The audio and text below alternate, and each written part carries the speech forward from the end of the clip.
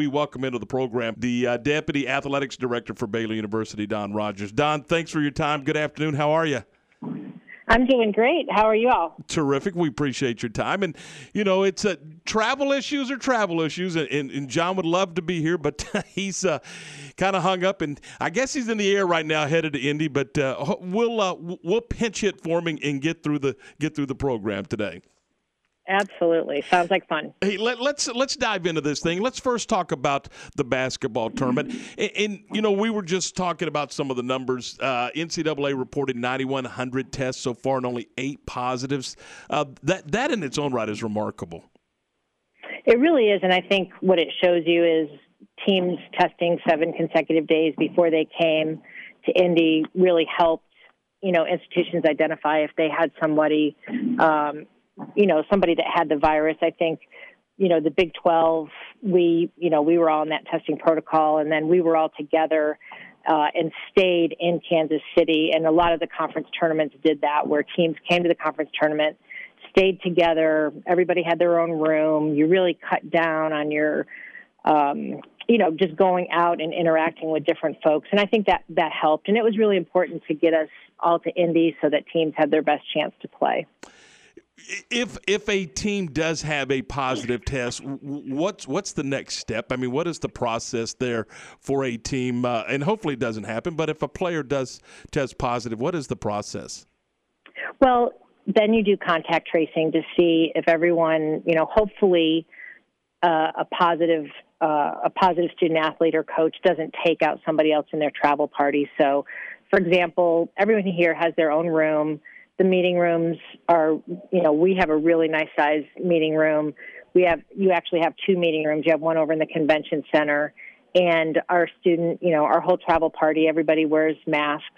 And when you're in practice, you're wearing the Connexon devices. So you do all those things so that if you do have a positive, then you have fewer people or no people that are contact traced out. And that's why you're doing all this work, is that if somebody does test positive, it minimizes who else is affected in their travel party. So I think I'm pretty sure that I had seen another school in our league that had a positive, student athlete test positive, but nobody contact traced out.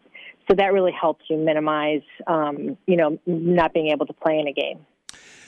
As far as, and obviously this is what they play for, what the kids play for, what the coaches coach for, but it's also a reward. I mean, so what are they as a team? Are they able to do some fun things, or is this just about basketball this month? No, honestly, I think that the NCAA and then the individual coaches. I know Coach Drew and our staff has looked for some different things that we can do together as a team. But the really most restrictive time was when we first arrived, and you have to test right away, and then you quarantine and test a second time. And that was the only time that we were asked to stay in your room, so that if somebody was positive again, you didn't affect anybody else in your travel party. But since then, we're staying in the Marriott. We have the ability to move around the hotel, go over to the convention center. We have a great setup in our meeting room. We have some different games set up in here. Our team, as you can imagine, is extremely competitive. As a matter of fact, Mac Rhodes, who's doing jumping jacks right here next to me, has just been shooting on our hoop here in our meeting room. So, our guys have had, they've had the ability to move around the hotel and then, have their own room and get to spend some time in there. Of course, we have study hall. We have kids that are still attending class. We had practice today over in the convention center. So it doesn't, I think when everybody rolled in, it sounded really restrictive, but in reality, we're able to move around the hotel. And most importantly, I'm able to pick up my coffee in the morning. that's what's important, right? I was worried about that. So I was a little excited when I could pick up the phone and order my Starbucks. Talking with Don Rogers. Don, even though the team is able to get out and move around, how are y'all navigating exposure to other teams? Are they trying to, keep people separated, or is it just come and go as it is? No, they're trying to. So when we walk over to the convention center, for example, like we went over to practice today, they try to, hey, everybody meet in the meeting room, and then we walk over together. They, keep teams on different sides of the hallway, and I think everybody's just making their best effort to. But it doesn't feel that crowded in here. It doesn't. I think there's maybe 16 teams max that are in our hotel, and so it doesn't feel limited at all to me.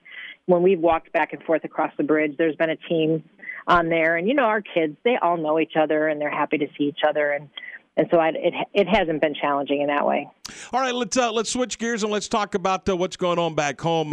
So I believe it was yesterday the announcement was made that the numbers for attendance, particularly the spring sporting events, baseball, softball, that type of thing, you're going to increase those numbers that can attend games. Yeah, we're really excited to be able to do that with our spring sports.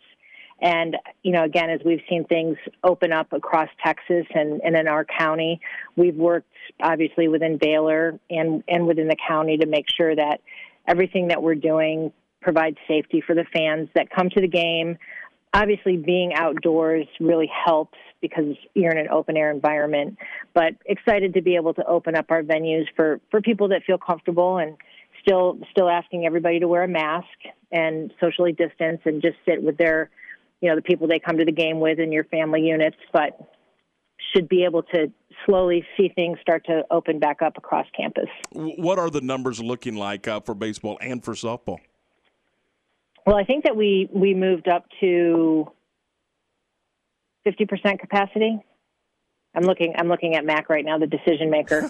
Outdoor venues. Just for our outdoor venues, so 50%.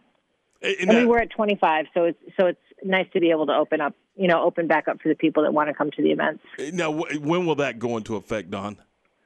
That's going into effect versus our soccer our there we LSU. go. Yeah, tonight. Yeah, sorry, tonight versus LSU. And we wanted to know about soccer tonight, so that's exciting news.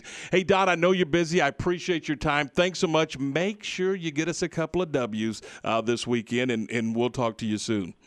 I'm going to absolutely do my part. Hey. Great to visit with y'all. Thanks. Have a great day. That is Don Rogers, the Deputy Athletics Director at Baylor University.